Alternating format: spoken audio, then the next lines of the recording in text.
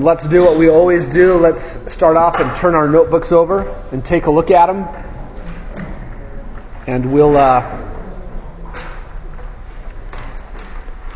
remind ourselves of the spiritual leadership disciplines. And again, the idea for us here is that we're calling the men of Grace Bible Church out to come to these leadership disciplines and to unite around them, so that we're all thinking the same way about what we're supposed to do with our hearts, with the Word of God, before the Word of God.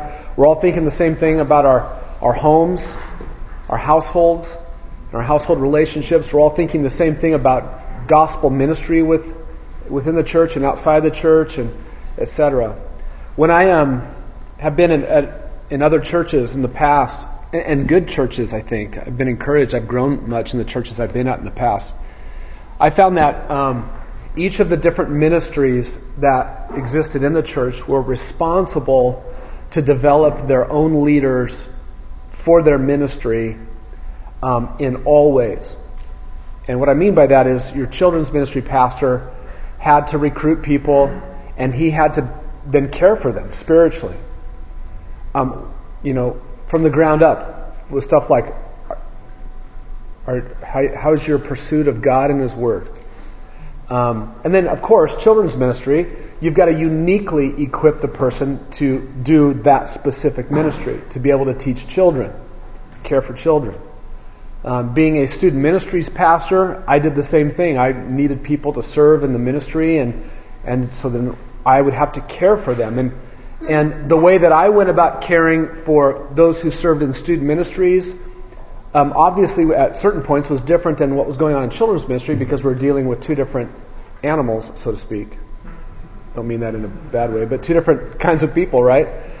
But we are both having to do the same thing in terms of encouraging spiritual disciplines in people. And the way that I went about it was a little bit different than the way the children's ministry pastor went after it, which is a little bit different than the way the college guy went after it, which was a little bit different than the way the guy who was leading small groups went after it.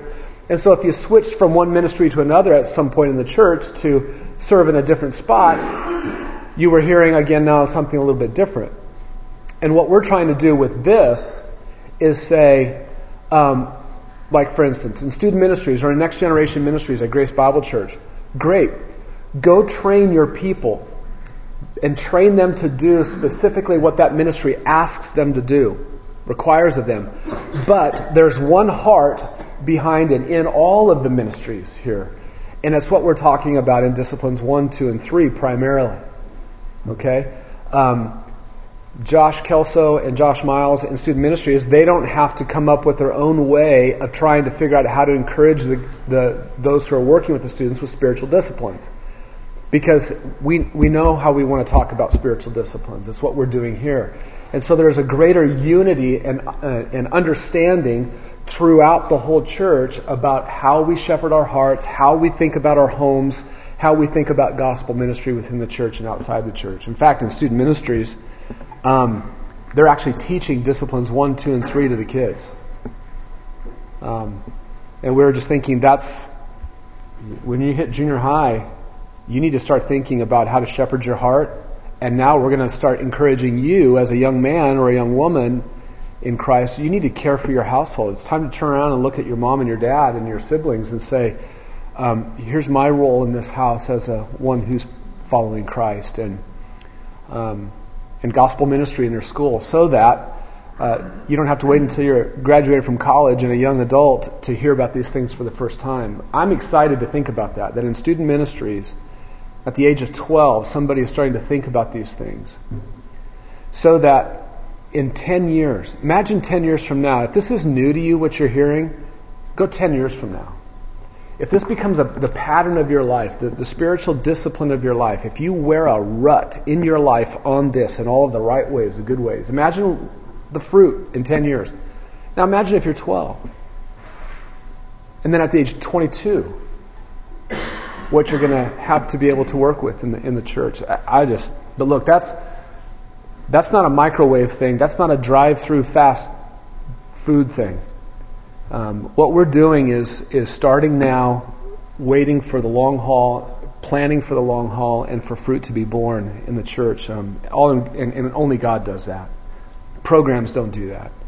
This class doesn't do anything in its own power. It has no power. There's only one thing that has power, and that is the gospel of Jesus Christ. And anyway, that's what we want to shepherd our hearts to. That's what we want to take into our homes. Discipline 2. The first place of impact must be the places where we live, right? You're going to see that even how unique that was for Israel. I mean, I tell you, Israel in their day, if they were obedient, there would have been no nation like them on earth. It would have been an absolute stunning thing to be an alien and a stranger passing through that land and coming through a village or a small town or a city. If they were obedient to what you're going to see in Deuteronomy 6, that would have been amazing.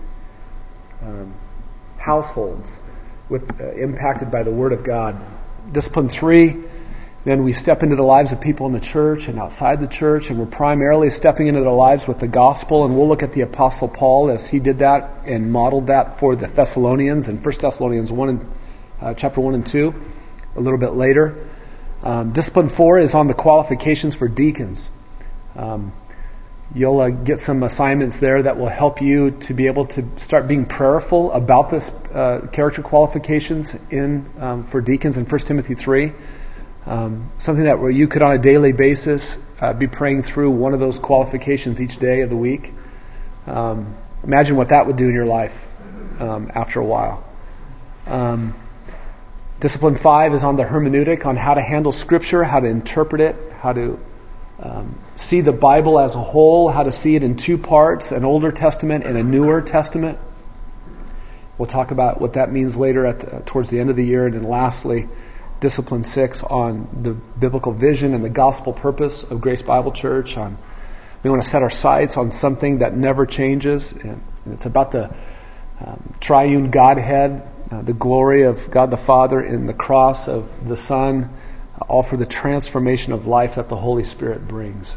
So we want to focus our sights on that. And when we do, we find ourselves moved to fulfill a gospel purpose, which means we're going to draw in with the gospel, we're going to build up one another with the gospel, and we're going to send one another out for the gospel ministry. So that's what we're trying to unify around at Grace Bible Church. And thank you guys you keep showing up.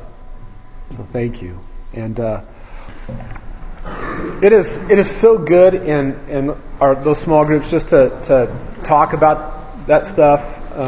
Small group leaders, thank you for just facilitating those discussions, and really appreciate you doing that. There's a lot that we benefit from as we listen to each other talk about our weaknesses, our strengths, and what goes on in our own homes and how we view our own households. So, good job. Thank you for doing that. Let's get your Bibles and let's open them up to Deuteronomy chapter 6. Deuteronomy 6. If you remember, last time, 2 weeks ago, we did a biblical survey from the Old Testament through into the New Testament on just trying to draw conclusions about what does God think about household relationships. And we came to the conclusion that He's got an opinion about it. And He's got a strong opinion about household relationships, right? So, what we're going to do today is we're going to really drill down more specifically in one passage and see what one passage has to say. And then we'll try to connect it back to the rest of the Bible at the end. But Deuteronomy 6 is where we want to be. And I want to read first just the first 4 verses. We're going to particularly pay attention to about verses 4 to 9. But I want to read the first 4 verses so you can follow along as I read Deuteronomy 6, verse 1. Now this is the commandment, the statutes and the judgments, which Yahweh your God has commanded me to teach you. Why, Moses, are you supposed to teach these to Israel? So that you might do them in the land where you are going over to possess it. Deuteronomy is about Moses preparing Israel as they're finishing up their time in the wilderness to cross over the Jordan and go into it and possess the land. And they can't just be any kind of a nation. They have to be a certain kind of nation. They're Yahweh's nation, the Lord's nation, and they have to live a certain way. Verse 2, also that you and your son and your grandson might fear Yahweh your God. So look at generations. To keep all His statutes and His commandments, which I command you, all the days of your life, and so that your days may be prolonged. Fearing the Lord looks like obeying, so that you might fear the Lord, verse 2, to keep all His statutes. If you want to know what it means to fear God, it means that you're obedient to Him. Verse 3, O Israel, you should listen and be careful to do it, so that it may be well with you, and that you may multiply greatly, just as Yahweh, the God of your fathers, has promised you in a land flowing with milk and honey. So verse 3, you should listen. Now verse 4, hear, O Israel. Yahweh is our God. Yahweh is one. The Lord is our God. The Lord is one. Let's pray, and then we'll ask God to meet with us as we look at His Word. Heavenly Father, we read these words that you wrote to ancient Israel long ago. And we're struck by how you desired them to be obedient to you. They could not claim to know you, to be yours, and then go on and live the way that they wanted to live. You are the Lord. You are the Master. You are the one determining what the relationship looks like. And on the basis of what you did to redeem them out of Egypt from their slavery and bring them into the wilderness under your care, on the basis of all that you have done, you call them to live in obedience to you. Father, we're not this ancient nation, Israel, but we are your people, the church. And we are here this morning, God, to hear from you what you would say to this ancient people. And we're here to connect it through the rest of our Bible to see how in Christ you have an emphasis for us on our households. So God, help us to rightly understand this passage, to rightly interpret it, to rightly apply it as we think of your heart for the household, Lord. Change us where we need to be changed. Give us hope in the face of our failures in our households. Let us see how you take dark things and turn them into light. You are so kind. You're so patient. And Lord, we humble ourselves under you and your word, and we pray in Jesus' name. Amen. All right. Have three main points in our time together this morning. Just some introductory matters, because if you're like me, Deuteronomy is one of those books that you may be a little familiar with, but we need to understand it a little bit better. So we're going to talk about some introductory matters first, and then we're really just going to break the passage down into its two parts that I think follow Discipline 1 and Discipline 2. Number 2, then, over a page later, we'll talk about Discipline 1 on the heart. That's verses 5 and 6. And then thirdly, we'll talk about the home, Discipline 2, in verses 7 to 9. So let's just talk a little bit introductory-wise here on Deuteronomy. And as usual, get up, make yourself, at home, comfortable, whatever you need to do. If you got questions, you can ask. And we'll just make our way through this passage. I have a quote for you on what the book of Deuteronomy is really about. You can look at it there with me. It says there that God appears in a strong covenantal setting. He is the great king. He's the Lord of the covenant. The Mosaic covenant portrays God as the great king who entered into a treaty or a covenant with Israel so that he, God, became their God and they became his people. This is what is going on in the book of Deuteronomy. God is saying, hey, we're in a special relationship. We're in a treaty together. I'm your God and you're my people. And whenever that happens, There has to be a code of conduct on how we live with each other.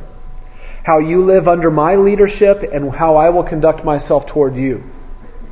And so that's what Deuteronomy is all about. It's Moses, in a sense, giving the law again to them. They've been in the wilderness for 40 years.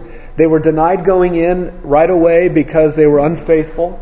And now God is saying, we're about to go in. Moses has them on the plains of Moab, getting ready to cross over, and he says, let me give it to you again. Let me stress to you again that you are in a covenantal relationship with God. Okay? Here's an outline of the book that you could take a look at. Just in chapter 1, in the first 5 verses, Moses is described. He's the covenant mediator. He's the one standing between God and Israel, helping them understand what this covenant is that God is in with Israel. From verse 6 of chapter 1 through the rest of chapter 4, you get a little bit of the history of the covenant, how they got to where they are. And then the big bulk of the book is chapter 5 through chapter 26. Chapter 5 begins with a reiteration of the 10 commandments. And then all of the other commandments that flow through chapter 26. Verses 27 to 30 talk about covenant sanctions. The covenant gets ratified. There's blessings and curses talked about. If you obey me, these are all the blessings that are going to come upon you. If you disobey me, these are the curses that will come upon you as a nation. And then the end of it is basically the covenant continuity, just pressing it forward as they get ready to cross over. Let's talk about verse 4. Verse 4 is very interesting. You know this. I've used this illustration before. In your house, about this time of the year, you might be turning on your furnace in the mornings. And if you've noticed, or maybe you have people in your house who wish you were turning the furnace on, pleading with you to turn the furnace on. I have rooms in my house that are hotter than other rooms. And which ones are those? They're always the rooms that are closest to the source of heat, right? So, the laundry room, which is closest to where the furnace is the hottest, and it's the coldest in the summer. Ridiculous. You don't spend any time in the laundry room. My bedroom, which is on the farthest side of the house, is the coldest. And that makes sense. We understand that. The closer you are to the source of heat, the warmer you're going to be. I think what is going on in verse 4 of chapter 6 is something like that. It's Israel's source of heat and affection. And that source of heat, their blazing center, is God Himself. And as Israel draws closer to God, the warmer their affection for Him will be, the warmer their love and obedience to Him will be. They need to stay close to God, who is their furnace, their source of heat. This is a call from Moses to Israel to not drift away from Yahweh, to not drift away from God. If they do, they'll become cold in heart toward Him. Verse 4 is often called the Shema. That's the Hebrew word for hear, to hear. You see it at the beginning of verse 4. Hear, O Israel. And the Hebrew word hear, and it's like this way in the New Testament as well, but the Hebrew word for hear always includes the intent to hear with obeying. It's not a matter of, hey, just listen to this, let this sound touch your eardrum. It's no, you need to hear this and have the intent to obey it. Okay, so it's including the intent to live under what you hear. It includes the idea of ordering all of the rest of your life around this. And what is the this? It's God. It's Yahweh. It's who God is. So hear this with the intent to obey this one. I have a quote there for you from Merrill. He says, to hear in Hebrew lexicography is tantamount to obey, especially in covenant settings such as this. That is, to hear God without putting into effect the command is actually to not hear Him at all. You understand? If you hear this and you don't have any intent to obey Him, you didn't hear it. And this is in the light of all that God has done for Israel and the covenant that He has just made with them at the mountain. Because God redeemed them from Egypt, remember? With a strong hand. And because God made a covenant with them in the wilderness because of these things, because of what I've done. Hear me with the intent to obey me, God says. He is not saying, hear me with the intent to obey me to see if I'll rescue you, to see if I will enter into a covenant with you. What we have to remember is that there is a huge foundation of God's grace under Israel already. He came to them when they were rebellious in Egypt. You'll see how rebellious they were in just a minute. He came to them and He redeemed them, not because they had become something impressive. He redeemed them because He's gracious. And He did it for those who didn't deserve it. And He calls them out after that grace and from that grace and in that grace. And He says, obey me now. Okay, do you understand? This is not a call to obey and then I'll give you grace. Grace has already been extended and is being extended. Your Old Testament is not works-oriented with the idea that God will be gracious then. And your New Testament is grace-oriented with works to follow. No, the God of the Old Testament is the God of the New Testament, and they're both the same. He lays down His grace and He says, obey me. Okay? That's what's going on with Israel. So to hear is to listen closely for the purpose of obedience. They must become determined to know who Yahweh is and what God has said in order to conform their beliefs and their behavior accordingly to Him. We have the same principle of hearing with the intent to obey. How about James chapter 1, verse 23? You know it, right? James 1, verse 23.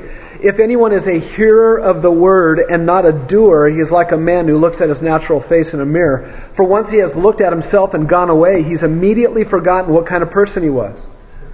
But the one who looks intently at the perfect law, the law of liberty, and abides by it, not having become a forgetful hearer, but an effectual doer, this man will be blessed in what he does. You see, you've got the Old Testament principle for Israel, hear me with the intent to obey, and you've got the church's principle in James 1, hear me and do what I say. So, there's discontinuity in your Bible, and there's continuity in your Bible. What's the discontinuity here? It's in the names of the people. Israel, and then not Israel, the church. What's continuous in the old, from the old to the new? God. God hasn't changed. What He expected of Israel is what He expects of us, and it's the same because He's the same. Deuteronomy 6 verse 4. Let's talk about what it actually says. The Lord is our God, the Lord is one. It's probably, up to this point in the first 5 books of the Old Testament, it's probably the most potent and succinct summary of who God is. It's like saying, Moses, how would you summarize God for us so far? And Moses will say, well, Yahweh is our God, Yahweh is one. Take this God out of the midst of Israel, they grow cold in the wilderness. Take this God out of their midst once they get into the promised land, surrounded by all of the false gods of the nations, and they're instantly in big trouble. But as long as they stay near to this God in the wilderness or in the promised land, they're good. There's 2 possible translations in verse 4. Most likely you have a version that reads basically what I just said. I think the NAS, the NIV, ESV, New King James Version all say, the Lord is our God, the Lord is one. The other option is, the Lord our God is one Lord. What you see in front of you stresses more the uniqueness and the exclusivity of who Yahweh is as Israel's God. Yahweh our God is the one and only Yahweh. That's the idea. The other translation focuses more on the unity of Yahweh. He's one God. The wholeness of who He is. He's not a schizophrenic being. He doesn't have parts. When you deal with Him, you don't deal with one part one day and then another part another day and then another part. You get the whole of who He is, all of it once, all of the time. Which is a contrast to the gods of the nations around them. And both ideas are going on here, but our translation, I think, is the best one to stick with. Mackintosh says, you'll see this quote there on your worksheet, all the grammatical possibilities point in the same direction. They point to the uniqueness and the supremacy of Yahweh, God of Israel. The unity of God is stressed. God's distance, in other words, He is so unlike the invented deities of the nations. That's what's being stressed as Israel's strength, lying not only in the worship of Yahweh, but in the exclusive worship of Him. That's what's being stressed here. There's only one God, our God, and therefore there's only one worship that matters, and it's the worship of this God who is Yahweh. Do not worship other gods. That's what's being implied here. Why is this so important to say? At this point, why is this so important? I want you to think with me about the context here. If we could stand with them on the plains of Moab, and if you could turn around and look at their past, what would you see? Huh? Idolatry. Now, go to Ezekiel 20. I want you to see this. Help each other get there. You're moving to the right, that's right. You're looking for those crispy white pages that don't have a fingerprint on them, perhaps. But we're going to let God tell us what He saw when He went there. This is so interesting to me. Think about the patience that Israel had to wait for, and then they would have known a bunch of this through oral transmission, just being told. But think about how long they had to wait. How many centuries is Ezekiel writing after Moses? Moses could have told us what God found in them spiritually when He brought them out of Egypt. But we have to wait for Ezekiel 20 for God to tell us. Look at this. Ezekiel 20, verse 5. And say to them, thus says Yahweh, the Lord Yahweh, on the day when I chose Israel and swore to the descendants of the house of Jacob and made myself known to them in the land of Egypt, when I swore to them, saying, I am Yahweh your God, on that day I swore to them to bring them out from the land of Egypt into a land which I had selected for them, flowing with milk and honey, which is the glory of all lands. I said to them, when I went to them in Egypt, what did He say? Cast away each of you the detestable things of his eyes, and do not defile yourselves with the idols of Egypt. I'm Yahweh your God. What are they doing in Egypt? For 400 years? But they rebelled against me, God says. And they were not willing to listen to me. And they did not cast away the detestable things in their eyes, nor did they forsake the idols of Egypt.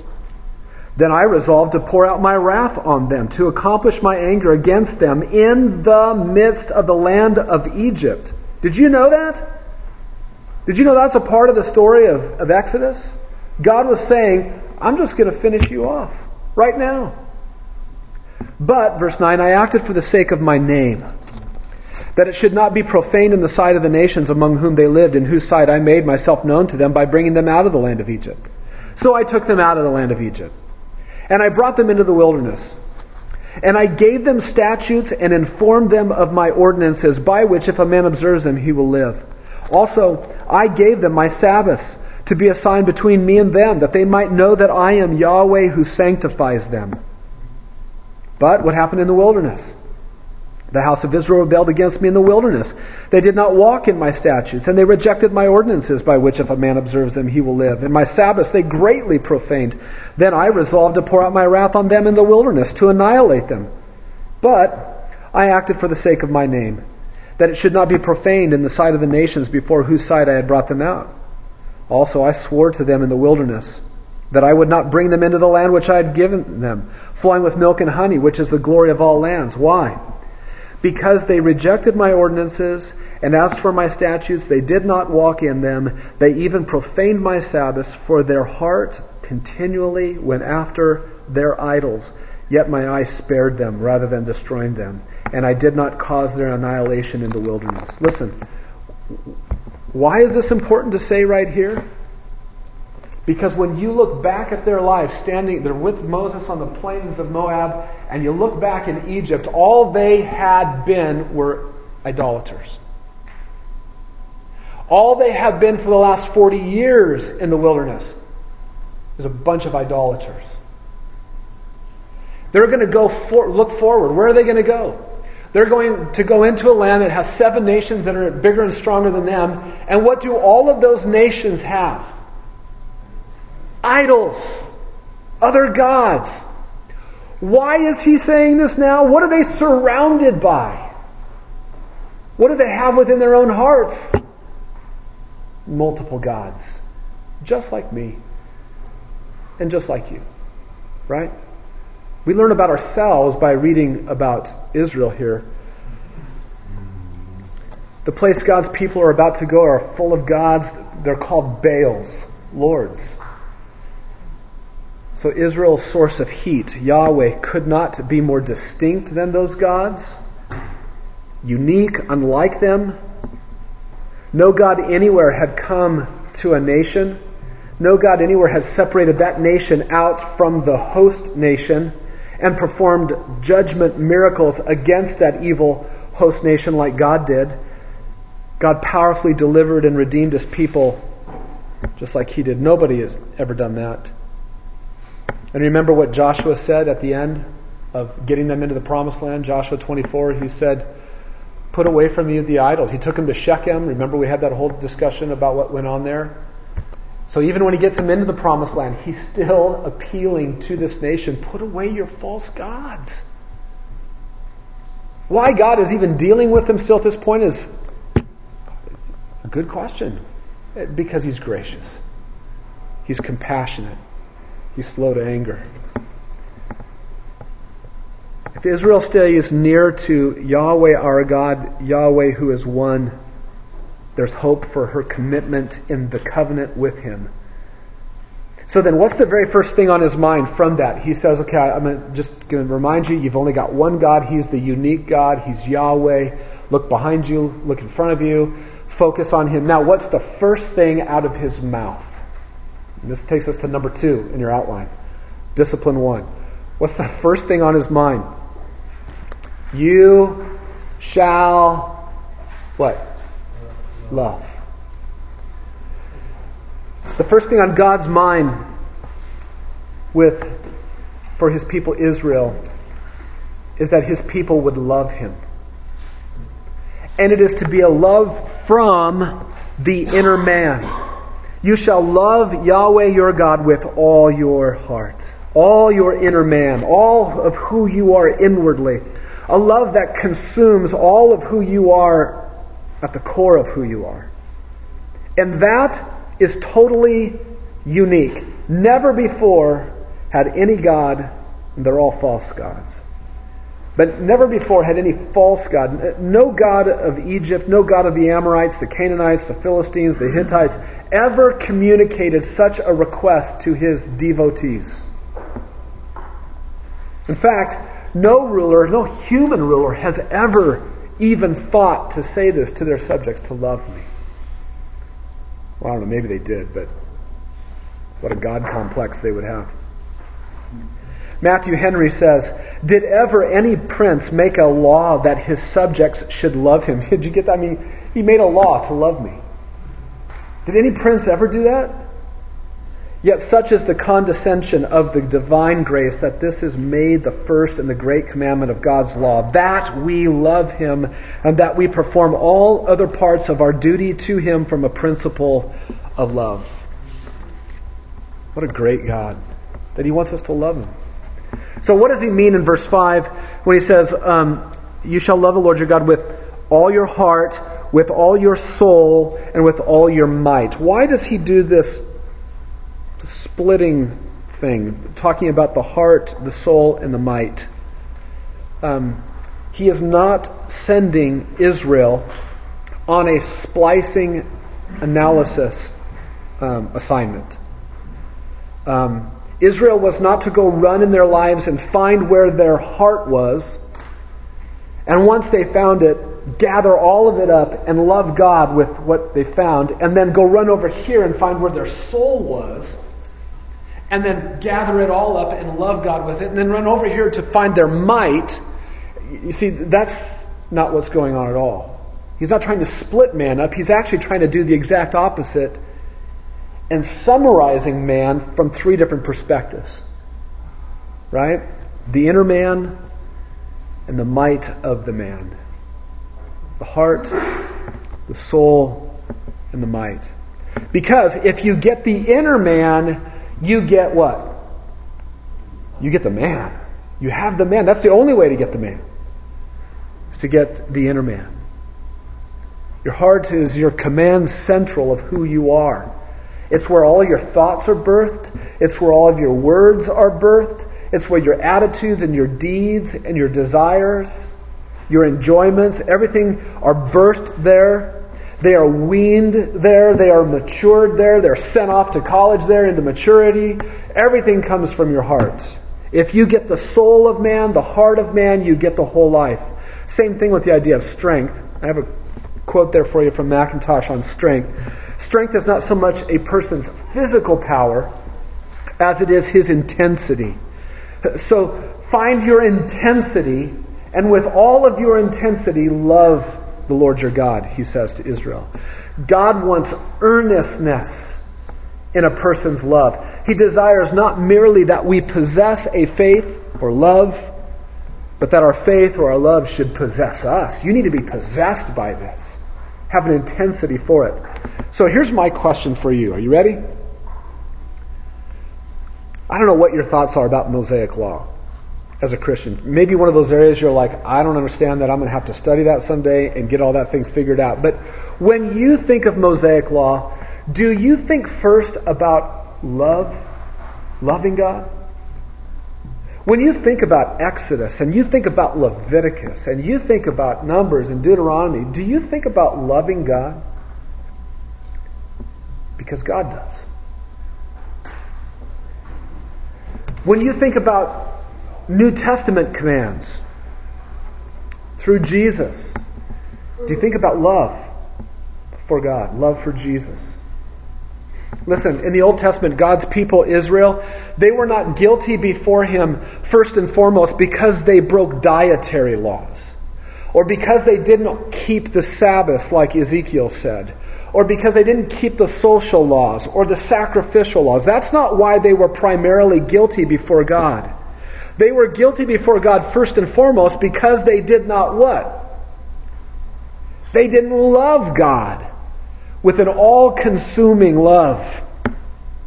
And because they did not love God with an all-consuming love, they were unconcerned to obey Him in dietary laws.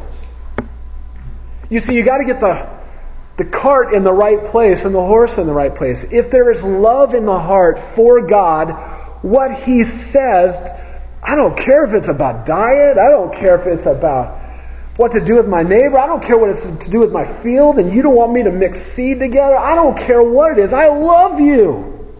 I'll do it. The closest, I think, contemporary issue for us or illustration for us on this covenant idea is probably the covenant of marriage. The marriage covenant, when you're standing up there and you're that pretty girl is looking across at you, you two are both setting out. Did you know you're setting out, in a sense, laws before each other? Vows. Promise me, before God and all of these people, promise me that you will, and you will, and you will, and you won't, and you won't, and you won't.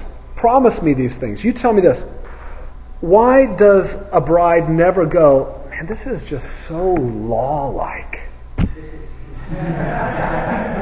You're always about do this, don't that. Why does that never even cross her mind? Because she loves you for some strange reason. Right? And you her, right? No bride, no groom on his or her wedding day views those vows as law. Because of love. This command from God to love God, it reflects and it says much about Him. It tells us about His attitude towards us, towards Israel. So we have this repeated for us, don't we? It tells us much about Him. Macintosh says Jesus would later insist the same thing in John 14:21.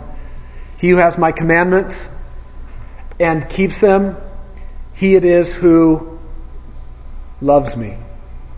Right? Can you think about this? I don't know how many times you've read that and maybe never really thought about it. But here is a rabbi in Israel telling his disciples to love him. And they know the greatest command. Have you thought about that? His disciples could hardly have missed the point of the statement in which Jesus insisted on the same devotion that Israel had been commanded to give Yahweh. Yikes. Here's a rabbi from Nazareth saying, love me with my commandments. That sounds like God. It's because it is, right? Amen. Matthew 22, verses 36 to 40, you can write them down. That's the Jesus reiterating the greatest command. You can write down 1 Corinthians 16:22.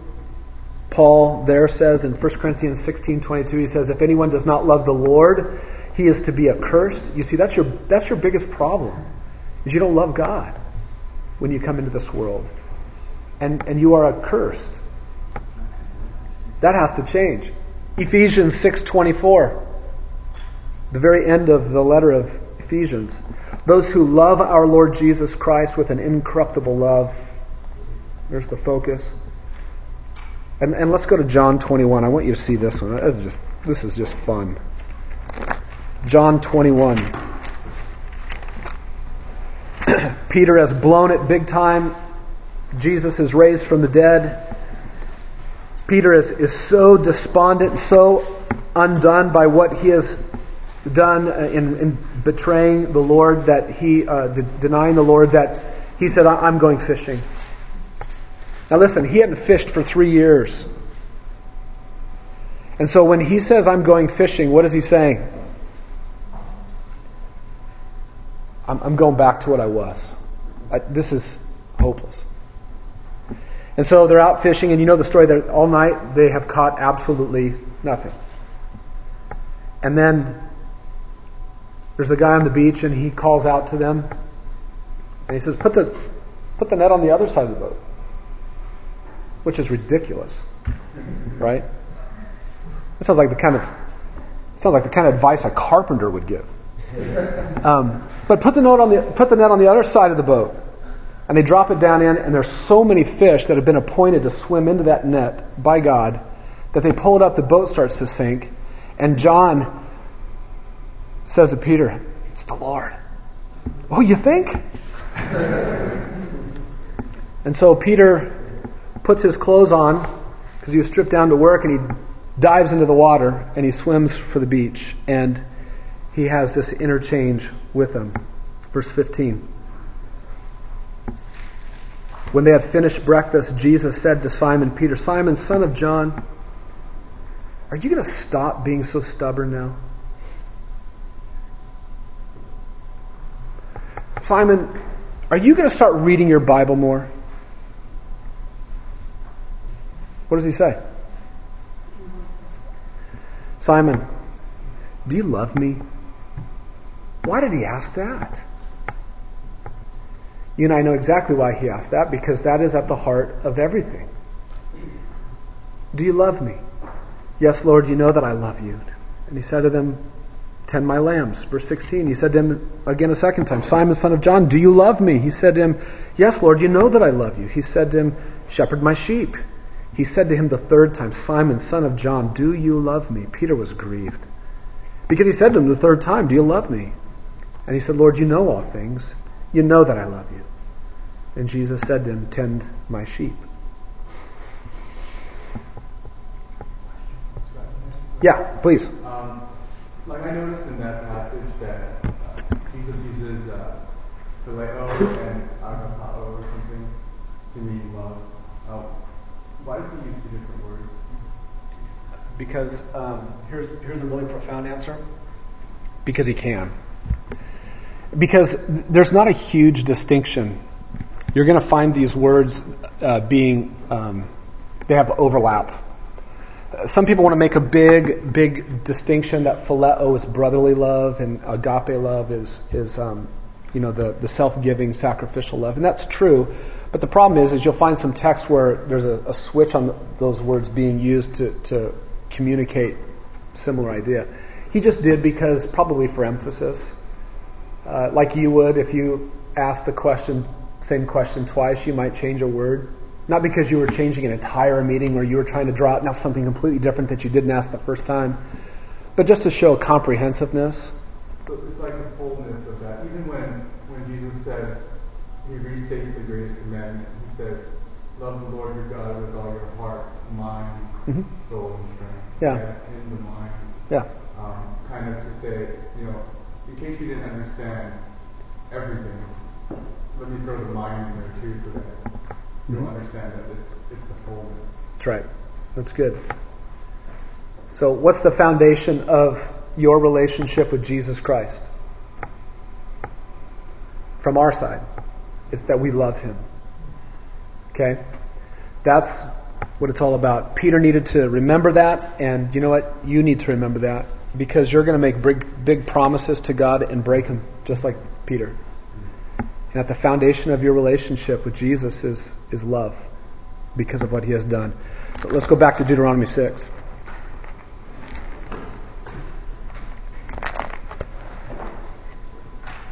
God's people, Israel, they needed to stay close to this God.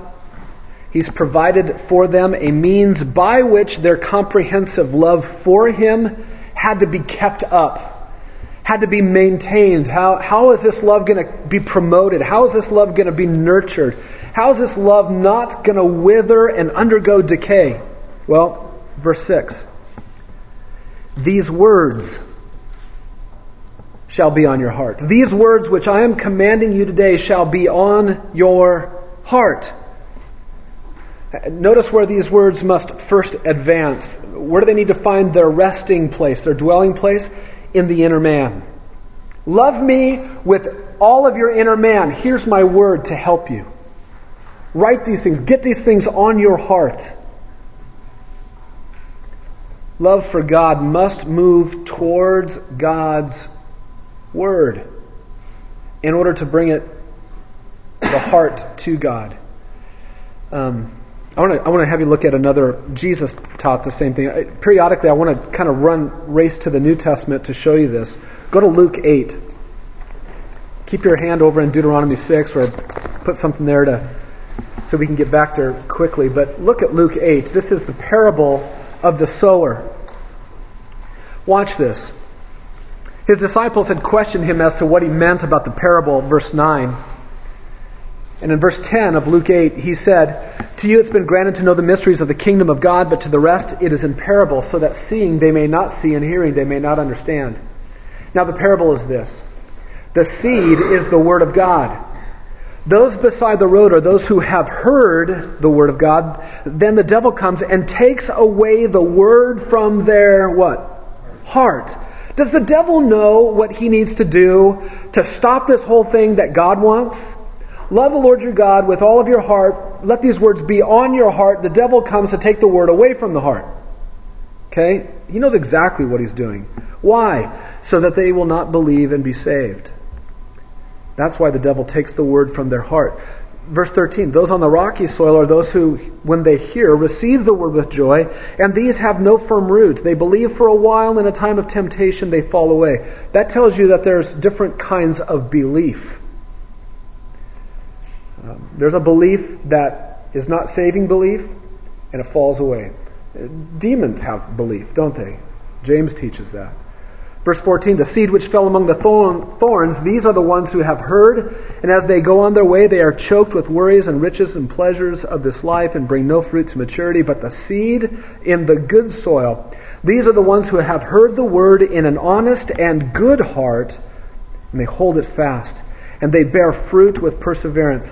In other words, God's intent is that the word would come down deep into a good heart. And the first question that should be asked is, how on earth do I get that? Good heart.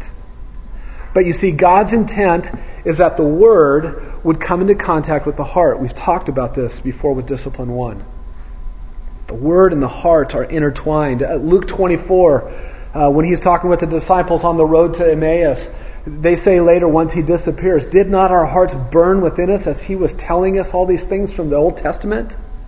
Hebrews 4, the Word is living and active, able to judge the thoughts and intentions of the heart. God's intent all along is that the Word would impact the heart.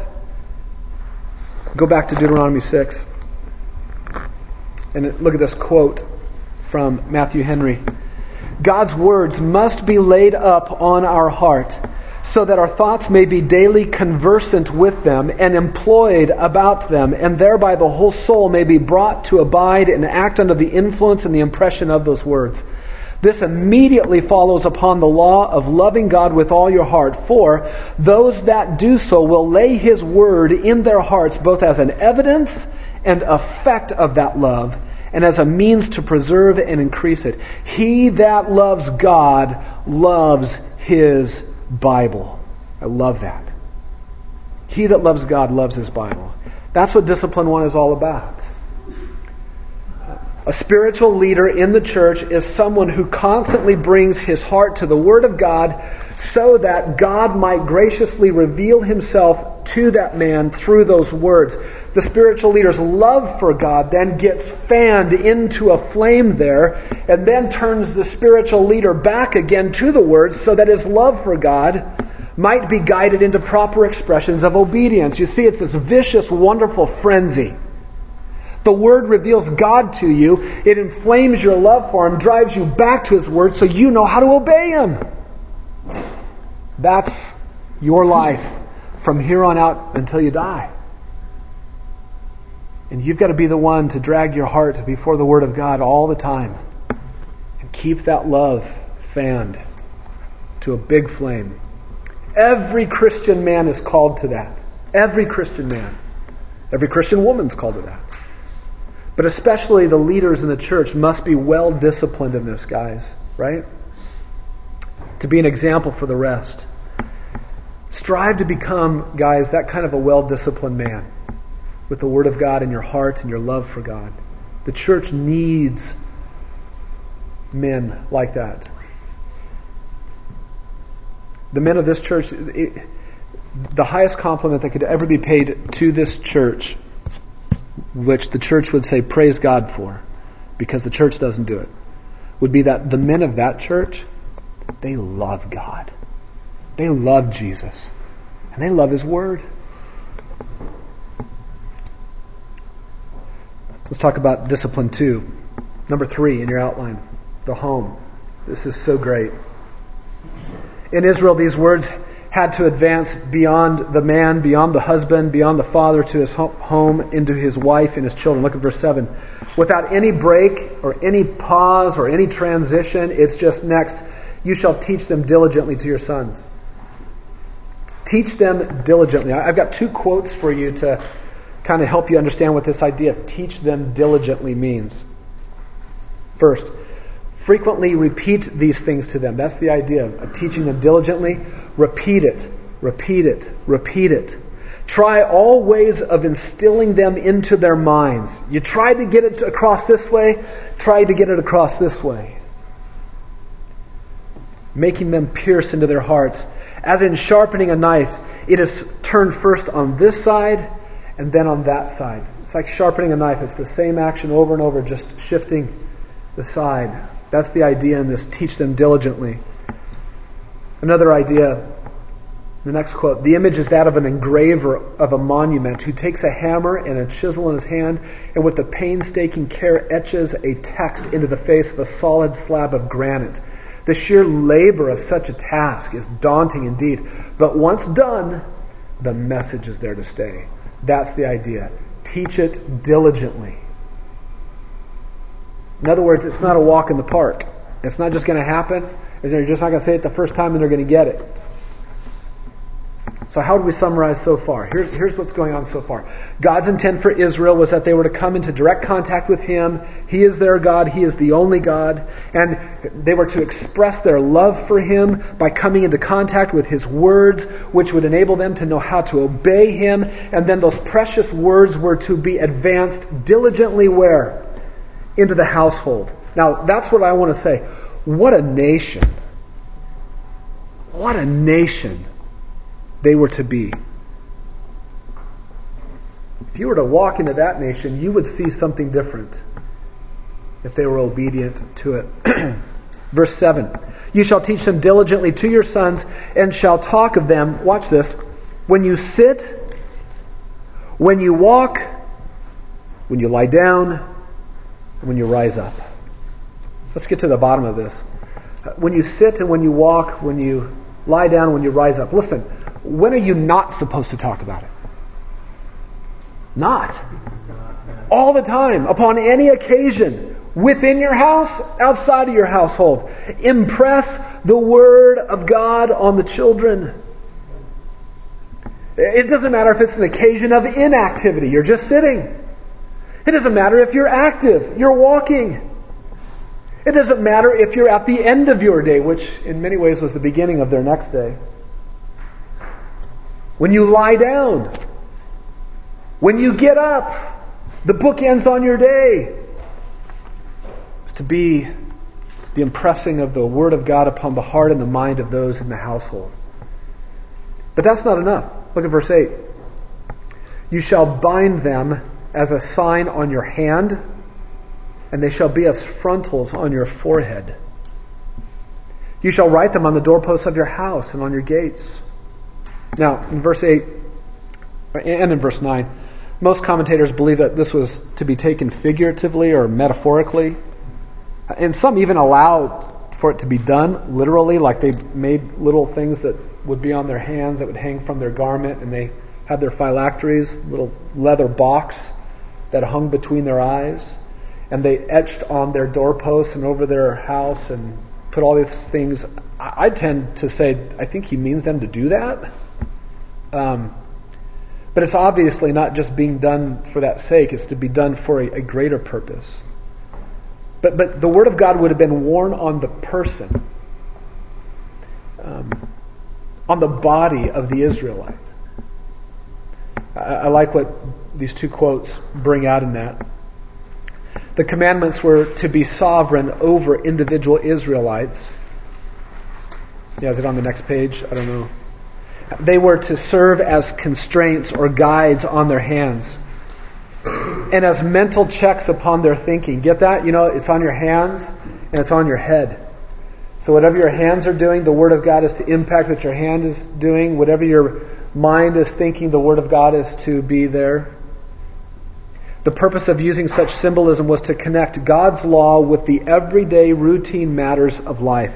Nothing was to be considered outside the scope of His authority. Can you imagine as you are working and your things are around your hand, you'd be like, what's around my hand? Oh yeah, God's Word. Spurgeon talked about how the phylactery would dangle and it'd always be in your sight. You could always see it, always be kind of in your peripheral vision. He says, thou shalt see by them, thou shalt see with them, and thou shalt see through them. I think that's the idea. What a help for them. Verse 9, you shall write them on the doorposts of your house and on your gates. The principle was to be spiritually caught by them. Here was that it was to be brought into every sphere of life. Physically putting the words on your in verse 9, on your doorposts of your house and on your gates. Okay, so you get up in the morning and you leave your house, and as you're walking out the gates, what do you see? You're going to go into the community. You're going to go into your village. What do you see? God's Word. You've been out in the community all day long, been out in the fields working, and you come home, you're on your commute home, and you come in through the gate, what do you see? And you get to the doorpost of your house, and you're about to see your wife and your kids. What do you see? God's Word. It's pretty ingenious for Israel. One more quote. The form of the commandment is in any case most significant. After ordering that the covenant commandments be worn on the person of the faithful Israelite, Moses expanded the sphere of covenant claim to the house and then to the village. In this manner, the person and his entire family and the community would become identified as the people of Yahweh, whose word was everywhere. And what a nation this was to be. You never saw anything like this in any nation anywhere. Well, what I want to do is I want to remind us a little bit of what we covered last time. That's what Israel was supposed to be. Remember, as we traced forward into the New Testament, that's where we really we gain so much seeing what God is like in this text and what His intent is like, what His intentions are, what His expectations are. We see what Israel needed. We're just like Israel. We see many similarities brought over into the New Testament of loving the Lord your God with all your heart, and that we are to be hearers of the word and not only doers. Hearers not only, but doers also. And let me just remind you of some main points. We're not going to go through all of these again because this is what we covered last time in the New Testament. But let me just remind you of the impact that one person can have on the entire household. Do you remember this? You have Cornelius in Acts 10 who wanted to use his household as a platform for the gospel. And he did. And it was a tremendous platform for ministry. You guys need to be thinking that way about your households. Think of how they can become a platform for ministry. Lydia was the same way in Acts 16 and the Philippian jailer. In the early church, just one person's interaction with the gospel made a profound impact on the entire household. That's incentive for you to not skip over your household, people you live with. Take advantage of your household. God has an intent with it. And remember, the devil knows how important it is. Remember that there is an attack on the home in 2 Timothy 3. We talked about in Titus 1, after giving the qualifications for elders. There are men who are upsetting whole families, upsetting whole households with their wrong doctrine. And notice this. This is really interesting. I didn't draw this out last time we were together. In Titus 1, the impact that's coming on the household is not coming from the big bad wolf of the world, but from religious people in the community acting like teachers, teaching households doctrines that upset the household. So the attack on the family doesn't come from the surrounding pagan world in those contexts, but from the false religious world. That's Titus 1, verses 10 and 11. And the question you've got to ask yourself is this: am I ready to defend my household against that? What equipping do I need to go through that I can stand firm as a guard, as a sentry on my family, for my family? So false religious teaching doesn't find even one spot of soil to get rooted in.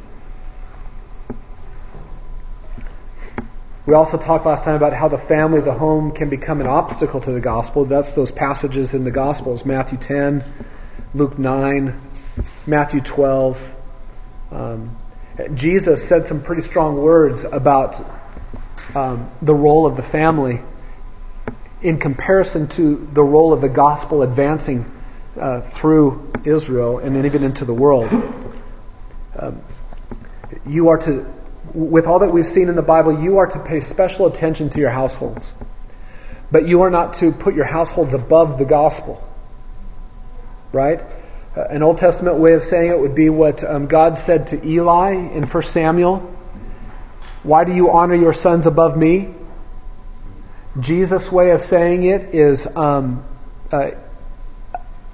if the gospel comes into your life and causes problems in your dad, or your mother or your daughter is a problem, you follow me.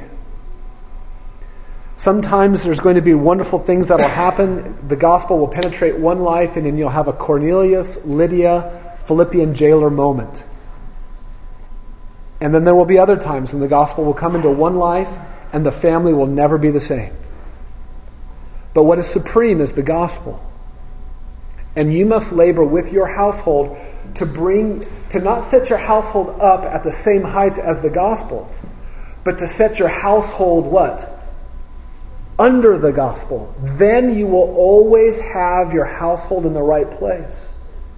And you will find yourself tempted, we talked about this in our small group earlier this morning, to honor your family above or as high as the gospel, and you won't say things that you should say, and maybe you'll say things you shouldn't say because you haven't put the gospel in the right place. You want to be faithful to the gospel above all things. But we talked about last time, leading a wife, it requires a strong grasp on the gospel. Well, how does Paul talk about your role of loving your wife? Just like Christ loved the church and gave himself up for her. And he goes on to talk about the great sacrifice of Jesus Christ. If you don't know about the great sacrifice of Jesus Christ at the cross, your ability to love your wife is diminished.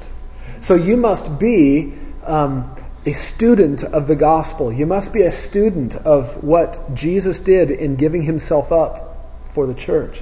So that if God makes you a wife someday, or a husband someday brings you a wife, maybe he'll never make you a wife. I promise you that.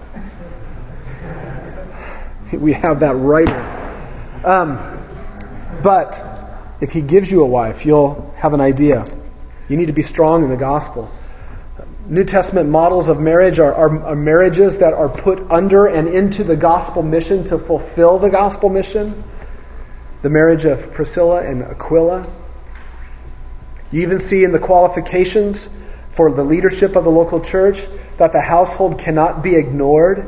A man who's playing leapfrog over his household just to get to ministry and caring for people is not a man that you want to have leading the church. And you can go through those in more detail on your own. But you know what we're trying to do, what we're trying to encourage you to do as a man of God is we want to see you get a well engraved pattern of shepherding your heart and shepherding your household. That the Word of God would be central in both of those pursuits, both of those spiritual disciplines. Become that kind of man. Set yourself on a trajectory, on a course, on a path that you will make that the focus of your life the rest of your life. You will not perfect it. You will not gain perfection in it. You will stumble and you will fall. You will go through seasons where you'll feel like it's just going so easily. It just comes naturally for me to read my Bible and pursue God through His Word and to care for the people in my household. And then God will bring you to a season of life where you will find that you have coldness of heart and you will do everything you can to come to the Word of God, to heat it up, and it just doesn't feel like it's heating up. You may have that for a while, and it doesn't matter. It doesn't matter what happens in that. You keep doing the discipline because you know that's where God has called you to be. So set yourself on that trajectory. That's what we're calling you to. Get after this in your life. Andy.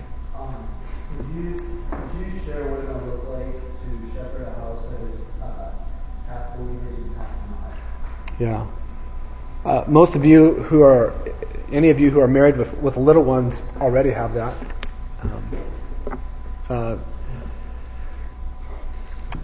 I think God made the gospel so wonderful, so extensive, that it's not like for my wife, I have to shepherd her in my household with one set of truth that works for her because she's a believer. And I'll be honest, I'm not sure where my children are at. There's many encouraging things to see with where they're at and things I'd like to still see more of.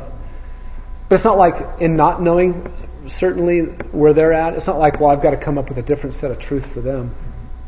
The one thing, the gospel, is what all people, no matter what they are, where they're at in life, need.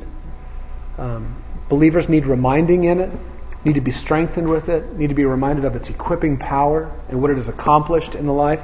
And unbelievers in the household need to be called to it, to believe it, to repent. So I think, first off, on a real simple level, I'm not telling you anything you don't already know, I know. But yeah, putting the gospel in front of the people and asking them, where are you at with it? Andy. So would there be like a balance of addressing like every single thing that you would say with the gospel versus like being gracious and letting some things slide, so to speak? Yeah. I don't know. I'll let some of the other guys talk about this, but that's just a learning process of how to do it, and every person in the household is different. You might have one in your household that you could address every single thing that is said to them, and they have such a constitution that it doesn't, they don't feel nitpicked at. You might have somebody else that you do that to, and they're crushed in their spirit. And you need to know the people in your household well enough. You don't want to be a nitpicker on everything. Whatever you can overlook. And what you feel like you need to address patiently. And I'll tell you this, before you address it, pray. And pray for them to see it. I've seen in my past, and early on in our marriage, where Kim and I were trying to help each other grow, that God addressed many things in us just by praying for each other. The things that would be of concern to her about me, she would pray for me, and a week or two later, I would talk about and was taken care of. God brought me to see what I needed to see, and same thing with her. And so, pray. And you're just going to have to learn a balance and a wisdom that comes with how much to talk about each thing with. Overlook when you can. What about some of the others? What have you learned? What have you found in your households with that? Every conflict we should run to every conflict. If every conflict is an opportunity to insert the gospel into the conversation. If you look at conflict in the house, whether it's with roommates or when your children is misbehaving, run to that, embrace it. Don't be afraid to bring it up, because I don't want to rock the boat. God has put that conflict right there as a golden right apple to pluck, and it's a way to insert the gospel. That's good. What else with that? Yeah, Scott. It's very helpful is to praise publicly, to encourage publicly. Excellent. But to correct privately.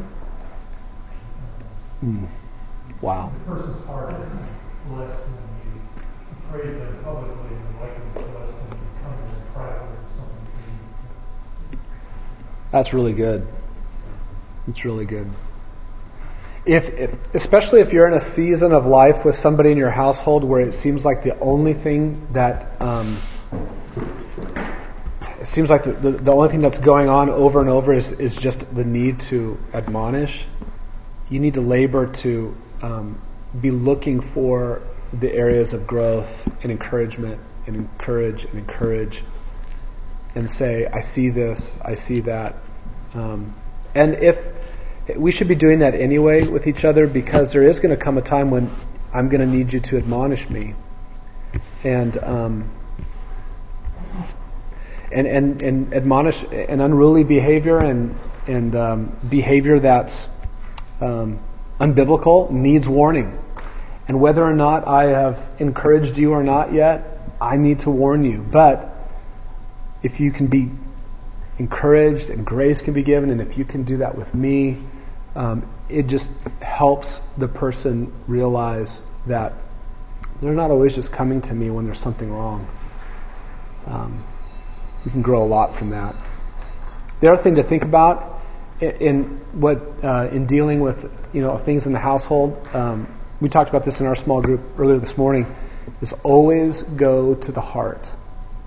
Whatever it is you see or hear, you need to develop the skill of saying, why did you say that?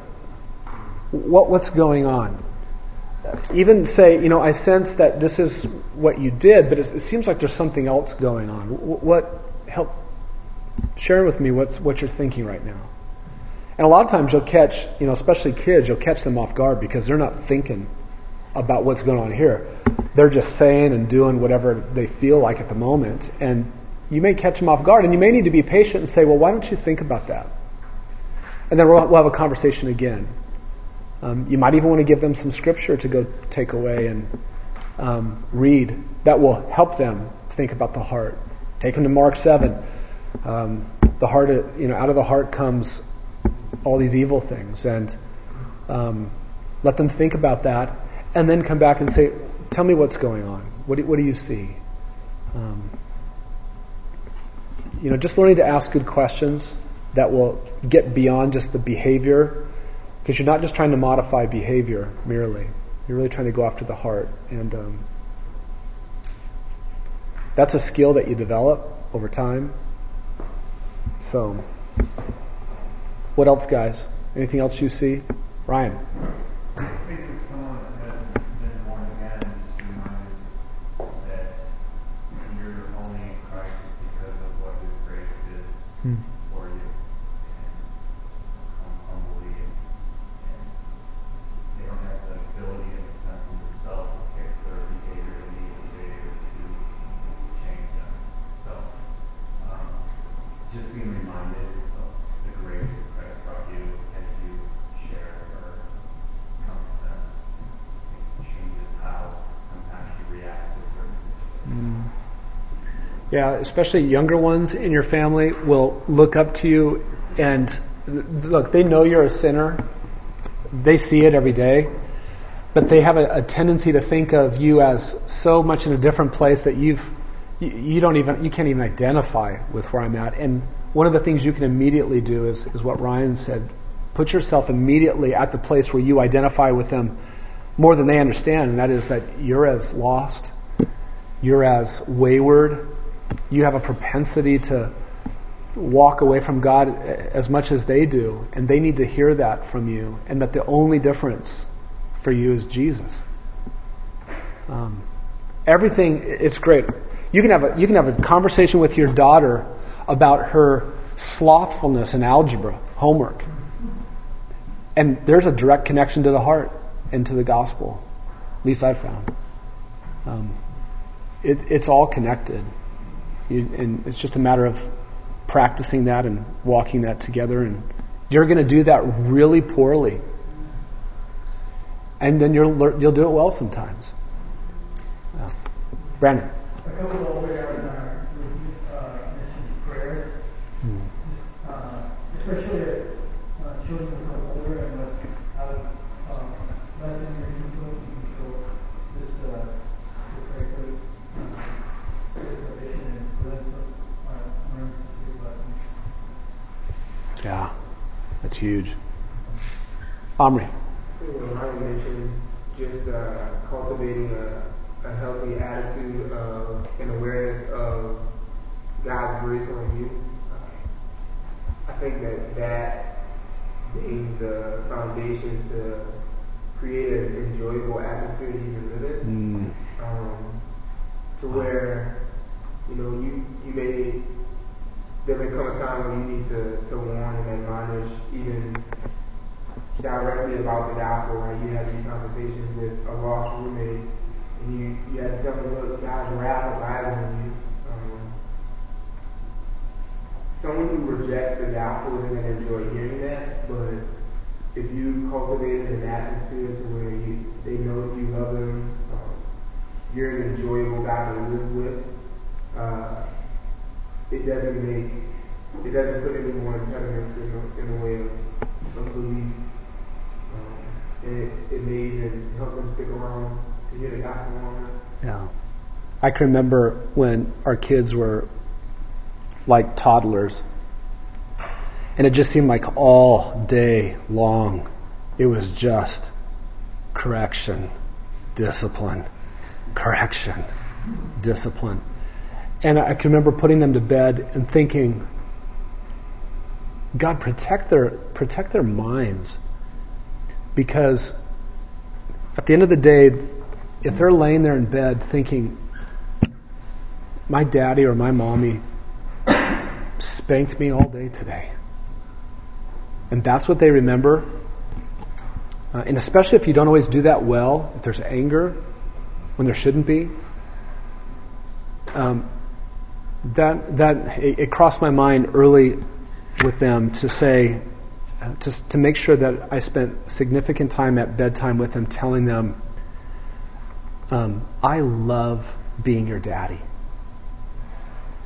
And I can't believe that you get to be my son, you get to be my daughter, and you make me happy. Do you know that? To actually tell your kids that, to tell your wife that at the end of a day of whatever's going on, let that be the last thought on their mind. That regardless of what happened, you love them, and you love being their daddy. You love being her husband. I think that goes a long way in communicating a sense of grace and the kind of environment where you want them to not lose heart.